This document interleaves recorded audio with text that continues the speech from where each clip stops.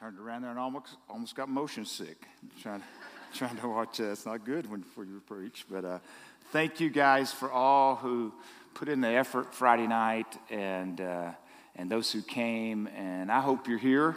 That maybe this is your first time in service with us and you came Friday night. But we're just so thankful that you're here, and we're thankful that y'all prayed for the printers and it did work. So I do have notes now, which is for your benefit, I'm sure, because I can talk a long time if I don't have something keeping me posted here to where I need to stay.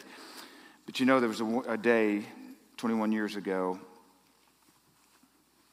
liberals, conservatives, libertarians, independents, progressives, whatever you want to call it, socioeconomic,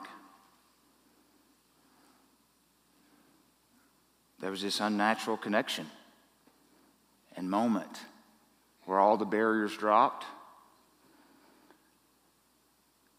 and we all became one.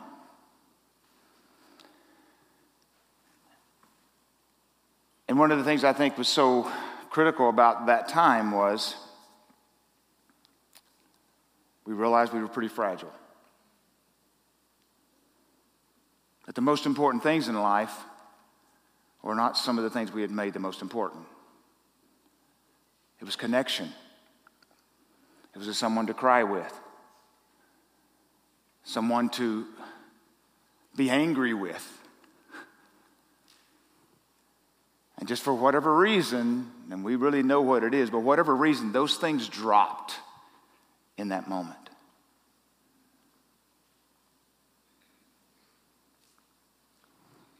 We were built for community. We were not built for division. We were designed of people of community. In the garden, when there was one, it wasn't good, was it? Till there was two. And you start there in community, guess what? You read Revelation, if you haven't done that lately, guess what? We end in community. It's all about this. This book really is about community. It's about the divine drama that's been going on since the beginning of time. You know, the shocker for me when I came to know the Lord at 26 years old, you know, the big shocker to me was I had been a part of a divine drama, and now I was just being introduced to it, awakened to it, and all of a sudden I'm going, hey, I have a part here. I have a part to play. Some of you, that's happening to you right now. It's just happened to you. It's starting to stir in you. That's that grace that's beginning to awaken you, that there's more going on than just my little world where I'm focused on me all the time. Something else bigger is going on that I'm supposed to be involved in. I'm supposed to be a part of.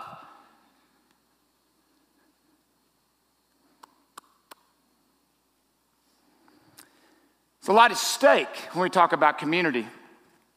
John 17, Jesus is praying for you. I don't see your name here. I don't see my name, but I guarantee you we could just as easily go around this room today and put each one of our names inside of this passage of Scripture, because that's literally what Jesus is doing here. So it goes a little bit like this, or it actually goes a whole lot like this, okay?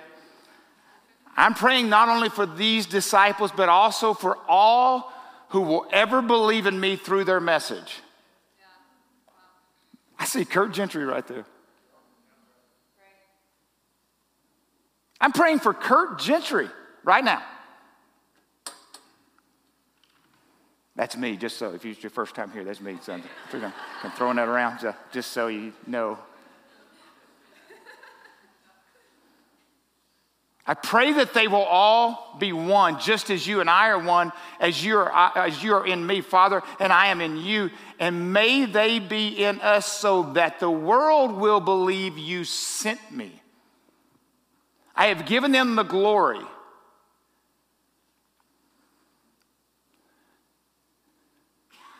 Literally what the word glory there means is inherent worth.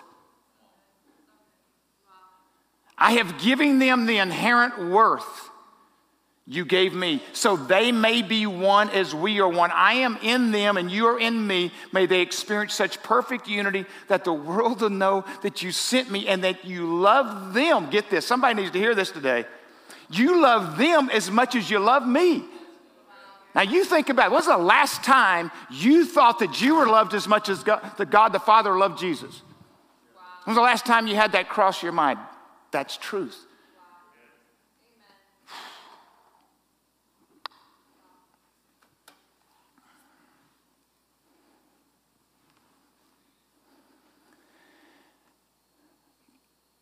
So much we could unpack there, but I want to stop on this today. So the world may believe that you have sent me.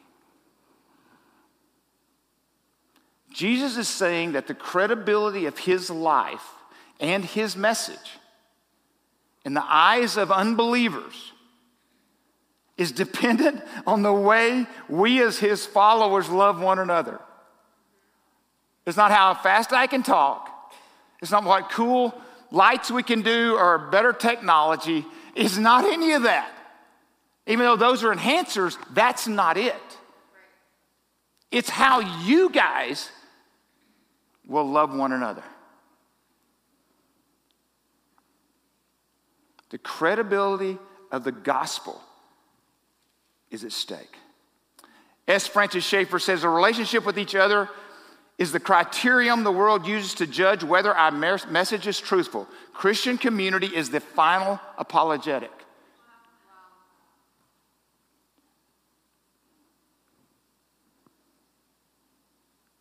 A place for transformative, authentic community where there's oneness with God and oneness with each other. So unique and so compelling, so peculiar, and I'm not talking about the way we dress or even the songs, but it's so unusual that a watching world says, I want what you've got.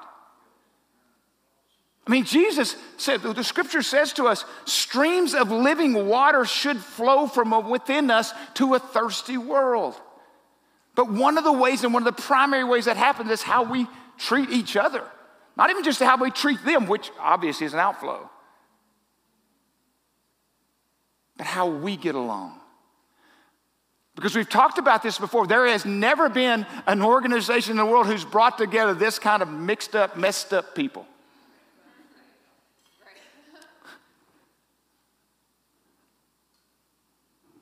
Usually there's exclusive of this or exclusive of that or exclusive of that, exclusive of that. No, the church on the day of Pentecost brought everybody in one footing. No caste system here.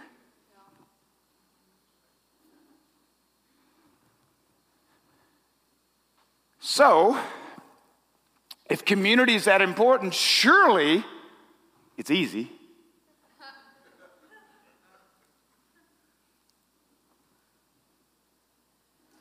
But anything great in life, that's good in life, worth having in life, has a hard part, right? And one of the problems with that hard part is we live in a world who's trying to tear that apart. The main objective, it seems, in our culture today is not unity, it's division. And unfortunately, that even carries over into the church.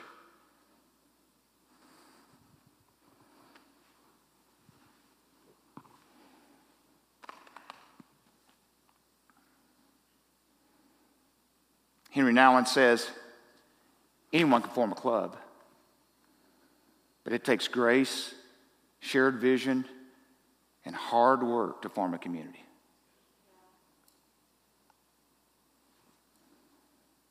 We are more than a social club. What we do on Wednesday nights with our students, moving to Sunday, what we do with their children over there, what we do here, you can get a lot of, if you just want to join a club, join a sports club, join a boys and girls club. There's a lot of places you can join, but we have a specific purpose. It's to bring the kingdom over and over and over and have a place where transformative community can happen. It's not just to gather.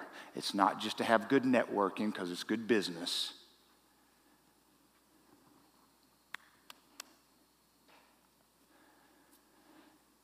Ten years ago when we started Renovation Church, closed it down, came over.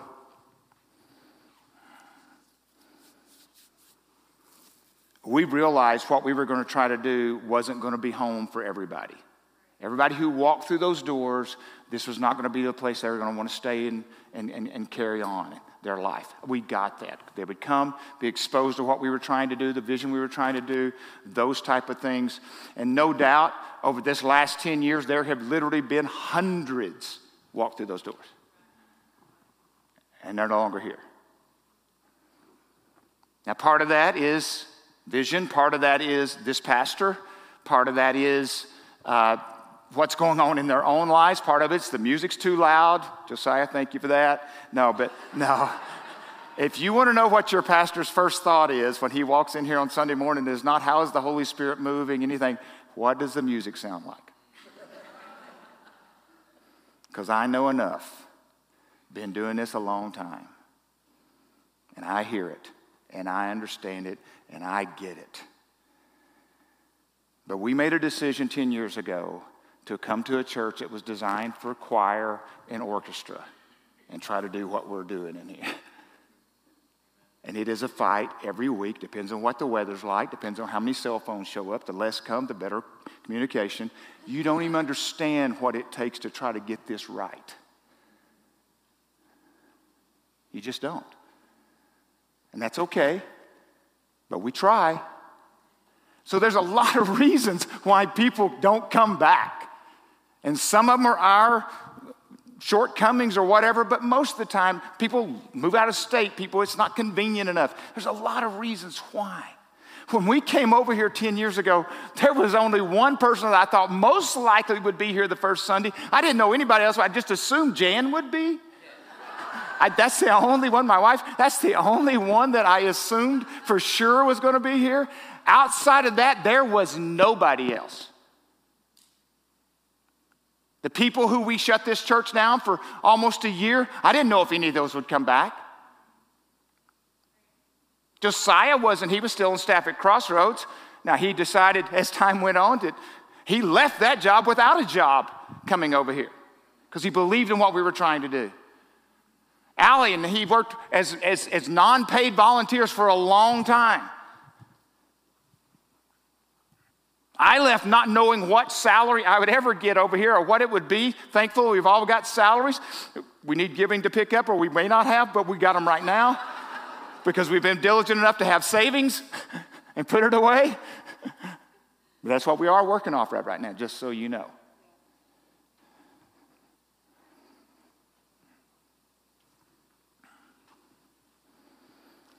How do you create an environment when we came over here that says people want to come, they want to walk through the door the first time, they want to stay because they feel like they belong? What does that look like? When you don't even know yourself what it's supposed to look like. Now, most of us know we've walked into rooms. I mean, we know how people, if you've got a good life coach, one of the things that good life coach is going to do is try to pump you up and tell you you belong. Whatever room you walk in, you belong. You ever heard that before? You've had 6 TED Talks that kind of got you up there. Boy, you're ready to go. I could walk into that room and I could have my chest pumped out. I can have my head held high because I belong in here. And there is something to that.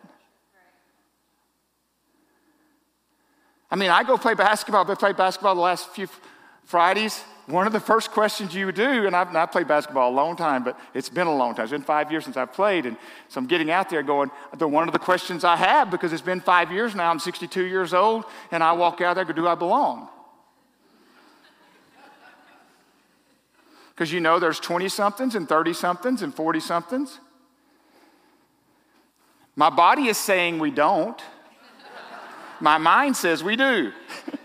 And there's a problem, right?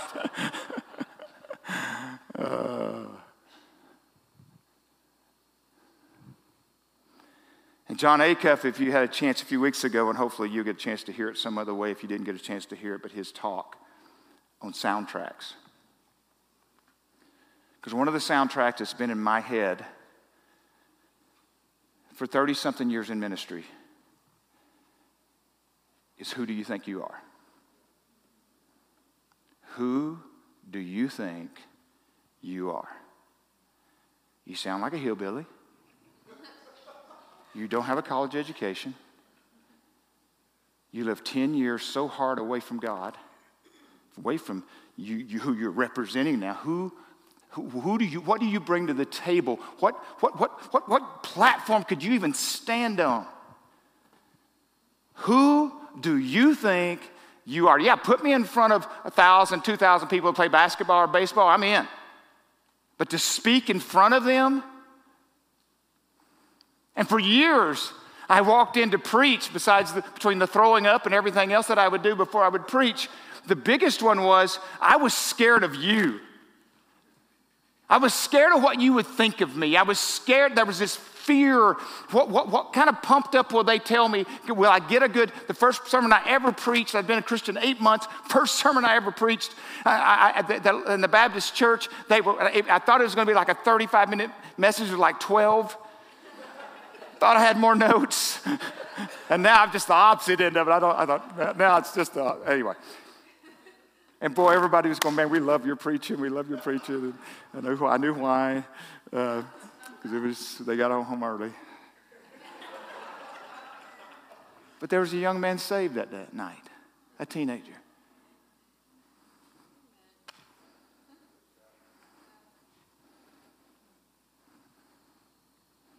Who do you think you are? Who does Renovation Church think they are? That they could help transform a community? Who do you think you are? Look at all the other big churches around. They've got names. They've got recognition. Who do you think you are? But even belonging in that kind of thought and that train of thought is different than what I'm talking about today in belonging. What I'm talking about today and what we're talking about in a community is, these are my people. Not just I walk into a room and I belong. I can hang, whether I've made enough money, now I belong. Maybe I don't in other ways, but I got enough money, I belong in this room. I've got enough degrees, I belong in this room. I can jump high enough or throw hard enough, I belong in this room. That's different. And these are my people. We're going somewhere together. They know my flaws. Sometimes they tell me. Sometimes they tell other people.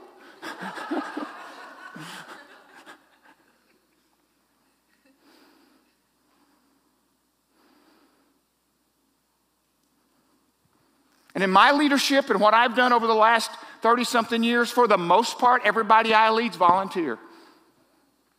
Go try that if you haven't done it. I'm saying that cocky. Just try it. You may have led a lot of stuff. If you hadn't done it for volunteers and helped them motivate and give 10% of their money and more and all those kind of things, then you may not have led the same way that I have. Even the staff members that we have here at Renovation could get a job anywhere else. We don't hire people who have to have a job at Renovation because they couldn't do anything else. We hire staff members, full-time staff members here who could work not only in other ministries, but could work in multiple other fields. It takes a little pressure off me. If we don't make it as a church, I know they're fine. I don't sit around and worry about me. We'll figure it out. I've been figuring it out most of my life. How to make ends meet. That may be all we do sometimes. But I'm unfortunately married to someone who is so awesome at working that out with me. Because you got to be in it together, because one of the first things about great community, in my opinion, is you got to have common mission, common values. It's when you really know you belong. Amos 3:3, I read this in my devotional this week. I love this. I don't know where I've got it here. Can two people walk together without agreeing on the direction?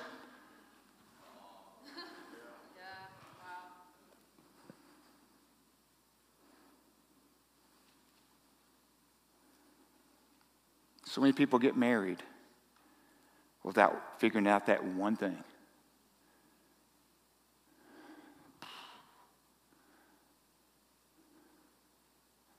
We're not even talking about 10 people. Can two people walk together and they're going different directions?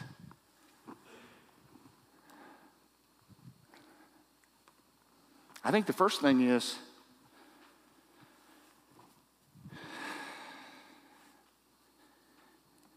if you're going to belong in a community, What do they believe? Where are they headed? And here's the danger of that.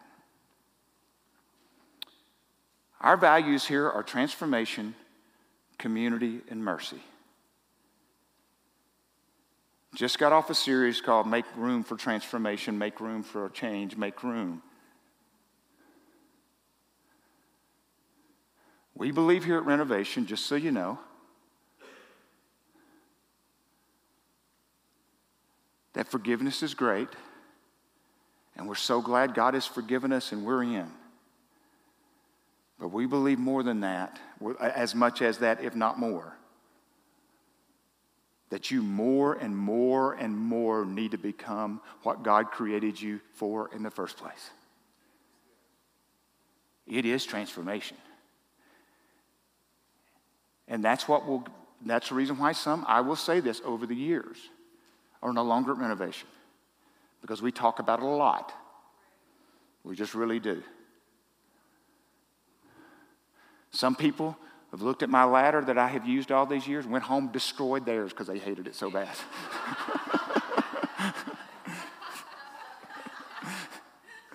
And some of you don't even know what that means. Maybe I'm exaggerating, but my point is,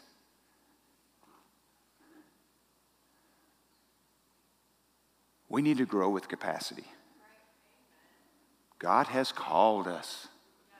God has called us to more. When that divine drama, it unfolded, He has a great plan for you. One of the things I feel like, we talked about even giving and things of that nature over the last month or so. I believe a person, you will never have all of a person. When you don't have their finances, you don't have their gifts and graces, you don't have their time. You may have their attendance.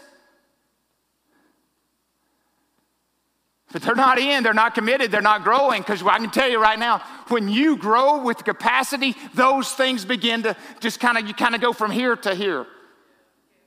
No, you don't go kind of, you do. It's yours. Now you can attend this way, but I will say this, and hear me marriages, hear me as parents, hear me as leaders, hear me as all these things. If you stop growing, you have stunted community. Period. I know I don't yell a lot, but if I could yell that one, if you decide you no longer want to grow in your marriage, you've stopped community. Didn't mean you got divorced. It just means you no longer have community. You no longer have knowledge and depth of insight, as Scripture says in Philippians 1:9. You'll no longer have that. You have an arrangement. But when you stop growing, and I'm talking today, just hear me now, I'm talking today as your Christian faith. You may quit growing and knowing how to use fantasy football, and you got a bunch of buddies who are football guys. Okay, whatever, I don't care. I'm talking about serious stuff here. Do you want community? Commit yourself to grow. First off, you may need to get values that you agree on. That may be the first thing, or a vision of where we're headed. Because how do I know? The word says, where there is no vision, the people scatter. Literally what that means is, where there is no vision, people get their own vision. That's what it means, literal. So everybody's going here, everybody's going there, everybody's going, oh, I thought we were doing this. No, we were headed here. That can happen in marriages, it can happen in companies, it can happen in families, it can happen in churches. The only way we can walk together is we agree on what direction we're going. I would say another one, and I've got to get rolling here, just real short. I think community, when you really truly have community, when you begin to really lean into that community, that you can have real conversations, admit what the reality of the world is and what truth is without being canceled. You really can talk about stuff and be vulnerable.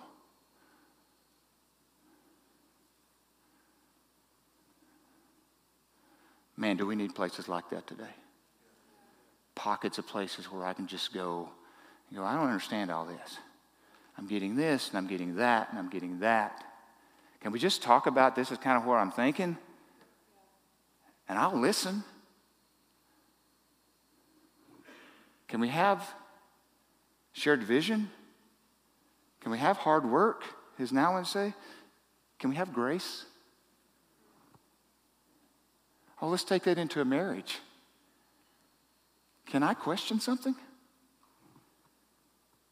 Can I ask a question here? Why? Why do you act that way? Why do you do that? Well, it's just the way I am. Hey, you want to slam community? Say, I don't want to grow anymore. I think I've already mentioned that, right? I don't want to grow anymore. That's just the way I am. Well, that's the problem. But in real community, that's able to be said.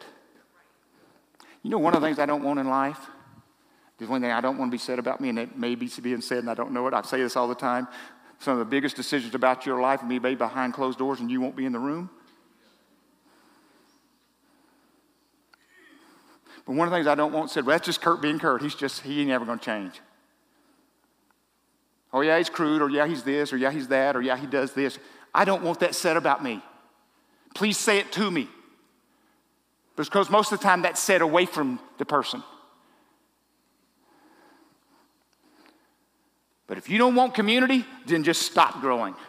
If you don't want community, then not be willing to talk about the hard things. Just shut it off. And just say, I don't want this. And I think everybody will kind of feel better. But don't say you want it in that. Be your position. Another thing about community is, I think if you're in great community, it's a phrase we use in Uncommon, is where we believe people can. You see people, you don't care where they've come from, you don't care what their past is, you don't care. You look at them and go, God can. Now, they may not allow it. I get that. They may not. But with heartfelt confidence and conviction, you believe God can. And we can say a whole lot more about that. I won't do that right now. I think another thing is, and just as a brief one, I think people in community eat together a lot. I think it's very biblical. I look at the Jewish tradition from Jesus' time. The table was like an altar. It was sacred. When you met with people and sat with people and you ate with people and you talked with people, it was like being with God. We need to slow down long enough. It's the reason why we do dinner on the grounds. Just one shot. And we'll do that on the 25th, I guess it is, 2 weeks from today. Yay, there you go. We'll do IGN groups that day too. Don't miss it. If you don't know what it is, show up. Mastering I think Rob Bell said years ago, we need to be mastering the art of the long meal. I can tell you it's the best times of my family and my kids, and that's just sitting around the table. We need to figure out how to do that again. And if you're single, we need to figure out a way to get you invited into those, because I'm telling you. And if you're a single parent and you're trying to make it happen, I know some of you here are giving and tithing and you've got kids and you're trying to make it happen, and I just want to tell you thank you for your effort. And I hope somehow, some way that we can help you. I don't know that we are, but I sure hope so. The other one is what we did earlier. We sing together. I do think families sing together. I think communities sing together. And you go, well, okay. And what I mean by that is,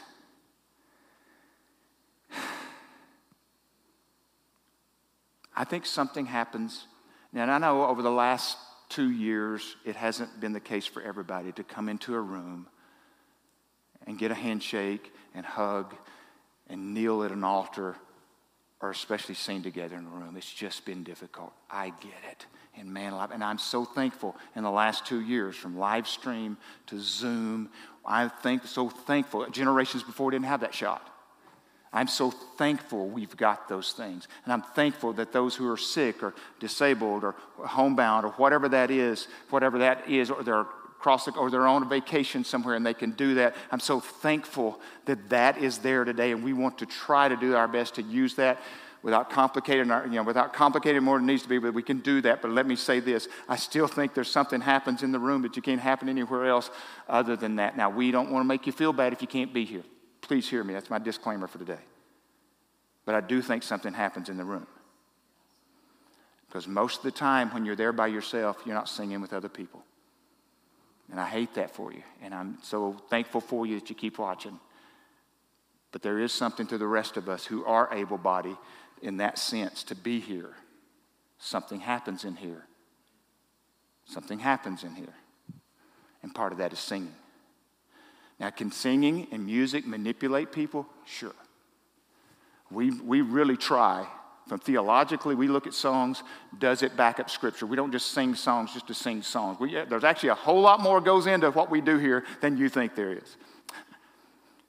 And we don't want to do anything that intentionally is a transaction where we're trying to get you to move and do this. We want everything to be relational, those kind of things. We don't want just an emotional response because of what's happening in this room. But let me say this to those of you who think, well, if you have too much emotion, like I just expressed a while ago, and you weren't watching me, but I just couldn't help it, because when that mercy is rushing over you, I don't know why my arm started going, but I started thinking, I kind of do know what happens there.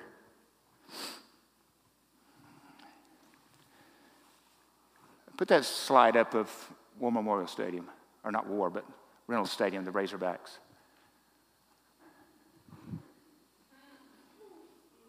If you can do that and you can't do this in here, you need to stop and think about it. Now, okay, I'm going to get everybody to stand up. We're going to call the Hogs. Woo! No, just not do it. Oh, I would. You know I would.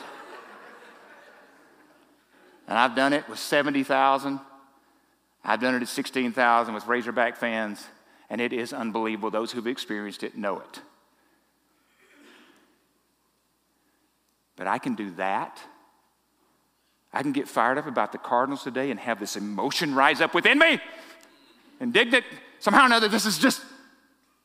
But I can be neutral at Sunday morning? Are you kidding me? Are you really kidding me?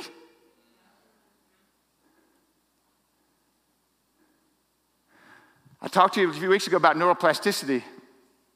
It's out of Romans 12, 1 and 2 in some ways. That word is not, but it is. In view of God's mercies, brother, offer yourselves as living sacrifices, holy and pleasing unto God. That is your reasonable act of worship. No longer conformed to the pattern of this world, but being transformed by what? Renewing, changing your thinking. The way you used to think can be changed. If you can worry, you can wonder.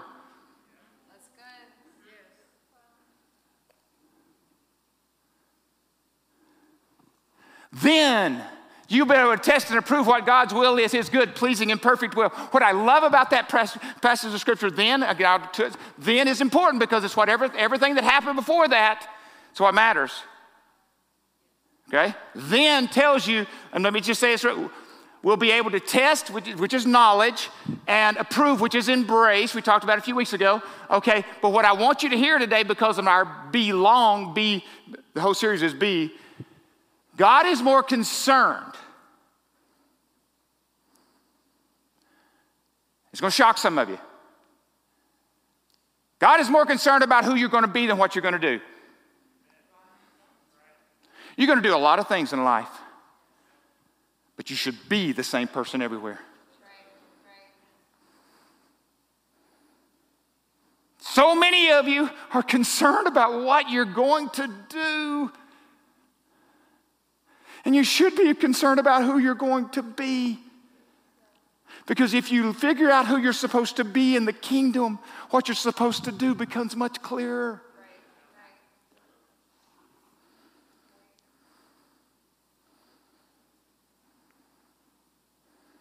People go, what are you going to do with your life? I don't know, man, but I know who I'm going to be. Have you ever been a college student? Let me give you a heads up here. Let me give you a heads up. If you go somewhere and how many's ever gone to college and you're in the middle of it, like me, which didn't finish, but you ended up finishing, but somewhere in there you changed maybe your degree about 3 times or changed your major and you're kind of wandering around. People go, what are you going to be? Because what they mean by that is what? What are you going to do? Well, I'm going to do a lot of things in life. I'm going to do parenting. I'm going to do coaching of my kids' ball team. I'm going to do a lot of jobs along the way. So I don't know all that I'm going to do, but I can tell you who I'm aspiring to be. And that's what I'm working on right now. By the way, if you're in college and you tell somebody else that, it'll shut them up pretty quick if you just want to shut them up. Because they have not thought about that.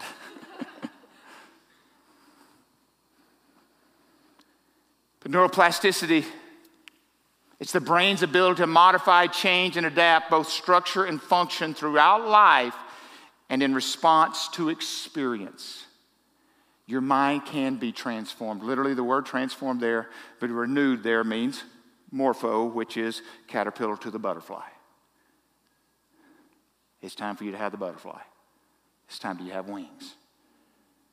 Taking that old cocoon, an old caterpillar you've been living in that cocoon, and becoming the butterfly God designed you to be. And in worship, I was reading this week, and Josiah sent it to me, I think Christianity Today. It says, how worship rewires our brains and bonds us together. I want to read this for you. David Taylor says, my main theological point here is this. Over against the idea that the Spirit works in exclusively, in visible and immaterial ways in the singing ministry of the church, I contend that the Spirit produces the one body life of the church, not despite or beyond our bodies, but rather in and through our physical selves. The Spirit takes our corporate song and binds us corporally in ways that are irreducible and deeply transformative. This is why we believe in song so much. I think it's been in cultures, whether Christian or religious or not, song binds us together. You know what that Woo Pig Sooie does? It's not like everybody, oh, he's cool, that's a cool thing to do. No, it's not very cool looking, I get it. But it binds those people together. That's exactly what that does. Can you imagine if the Spirit is present? Can you imagine if you walked into a building where the Spirit is so real and so tangible, and somehow or another those people are not trying to put on a show, they're not trying to say, hey, look at me. They're just trying because they have been connecting with the Spirit all week long, and they're coming in here prepared, and they're coming here walking into this room ready to go, if you will. And something along the line like it did for me, and I don't know if I've done that. I've been 10 years. I don't know if I've ever done this before in service. But it's just the mercy rushing through me. I just can't get over it. And like I told you the other day, I haven't got over what happened to me 27 years ago, or 36 years ago, excuse me. When Christ came into my life, I never got over it. But sometimes I was reminded of it in very demonstrative ways. And I apologize to those who felt like they needed to leave because the pastor went charismatic on us. But it's okay. It's okay. Or I've been loosening. I'm ready to throw something. Maybe that's it. I don't know. But where the Spirit is welcome, when I read Scripture, I think it's unmistakable, you know it. But the bigger thing for most of us is where the Spirit of the Lord is, there's freedom. Freedom from shame, freedom from fear, freedom from slavery.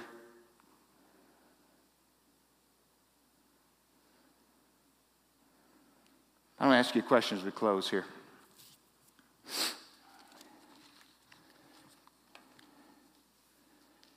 It's a big question for all of us because I look around, we're having more and more seats filled, but I still think these empty seats are a big deal. Would love to have people sitting in them. I was thinking, what would cause someone, if we didn't invite them, what would cause someone just to stop into Renovation Church and come to church here? Driving by and go, I'm going to go in. Some of you have done that, so there you go. But if you were not a believer, many times it's somebody who already believes in Christ. But what if you're an unbeliever and you look and you drive by that church over and over? What would cause you to go, hey, I'm going to go there? But I read this week from Kerry Newhoff, and I thought it was pretty interesting. He said, I think unchurched people think about walking into a church the way you might think about randomly walking into a wedding to which you weren't invited. or into a corporate retreat for a company which you don't work, it would just be weird.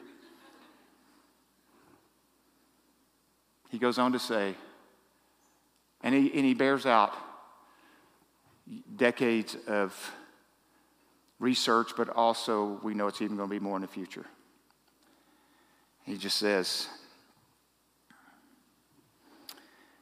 if the people who attend your church are not inviting, they're most likely not coming. The unchurched, they're most likely not coming. That doesn't mean God can't work around that. You know that, and I know that. But let me say this to you if you're going to invite someone. That's where we're leading as we close today. Where you go to church is important. If they ask you, where do you go to church? Oh, yeah, I know where that is. What do y'all do there at their church? Well, we have this program, we have that program, but that tells what? That tells kind of parameters about, okay, they kind of position their minds, gives them information. And information is good. But you know what will really help them? It's why you come to Renovation. What and where and how and all that kind of stuff informs. Why inspires. You need to know why you attend here.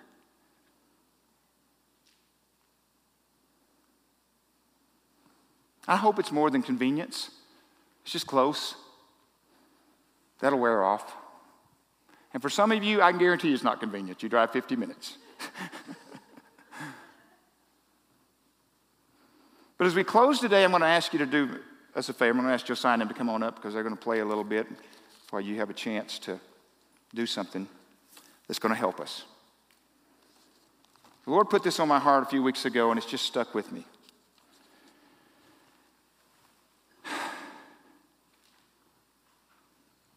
Why do you come here?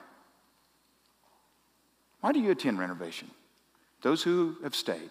I realize some of you, it's your first Sunday possibly, or you've only been coming the last few months, and you don't necessarily have to do this for us today. But you would help us tremendously by helping us with this survey. Get the code on the back if you would rather do it electronically. If you need one of these, if you don't have one, raise your hand, because I do want you to look at it if you don't have one. Why is this important to us? Why is it important to the leadership? First, I want you, if you don't mind writing, I'm going to give you a couple of minutes here, just to write on that one line, first line. How would you know you now belong to a community? How would you know? You could put a few things, but especially just one. So, because part of it is we want to know what does cause that. And the second one's pretty obvious. How long have you been coming here? Third, what first brought you here? And the last one, though, is if you're a regular attendant, why have you or your family stayed and chosen Renovation as your church community? And you can write 2 or 3. We'd appreciate it if you did. What are those most important things that said we made a decision to throw our tent pegs down here? This would be really important to where we're headed and as we plan moving forward, because we may find out the reason people are staying is not what we were trying to do. I don't think that'll be it. And it's going to be easy to throw it away on your way out or leave it at your seat, and I get that, and you got that choice, obviously. But if you want to help your pastor and help the leadership of this church, it sure would be good. If you've made this your church home and you've thrown your tent pegs down, to tell us a little bit about why.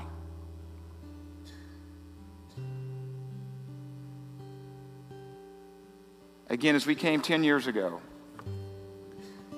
we had a great hope. We didn't have a lot of things planned in that 10 years that we could foresee. Pandemic being one of them, obviously. And we didn't know what the faces would be on September 11th, 2022. I assumed Jan would be here, obviously, right? And I think she's going to put in here, why have I stayed? My husband's the pastor. That's probably her first one. No, I don't think so. We need your help. But we need you. If we're going to do what we believe God is stirring in us, we're going to need you to be open to transformation, maybe some change. When transformation comes, things have to alternate. You have to move things. Some things get tossed off and some things are picked up. But we need your help. And we sure would appreciate it if you could do that for us today. So you can do it electronically, so you have no excuse if you don't like writing. But if you do write today before you leave, I'm going to give you just a second here to sign and sing. I think we have some spots back there where you can drop them off. I'm not sure, Bailey. We got those boxes or got something. Or you can give them to Bailey, whichever one. Bailey's helping us with this. She's doing awesome. Why don't you stand with me as we close the time in worship today? No, why don't you stay seated? Stay seated. My bad.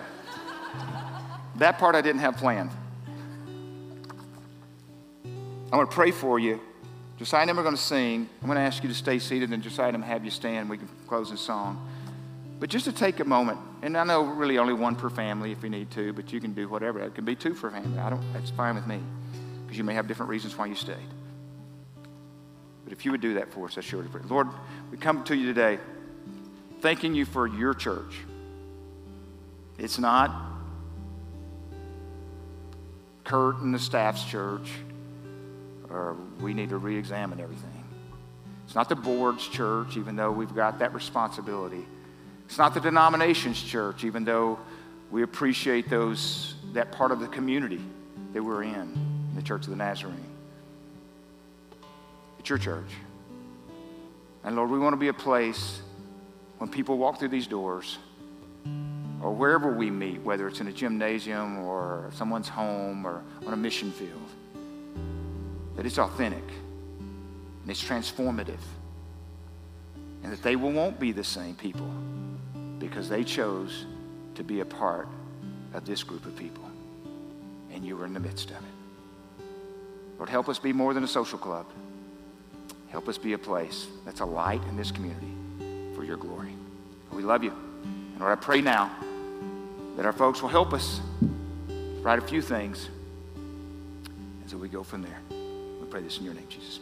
Amen. So take time to do that. Josiah, you go ahead and lead, and then you can transition.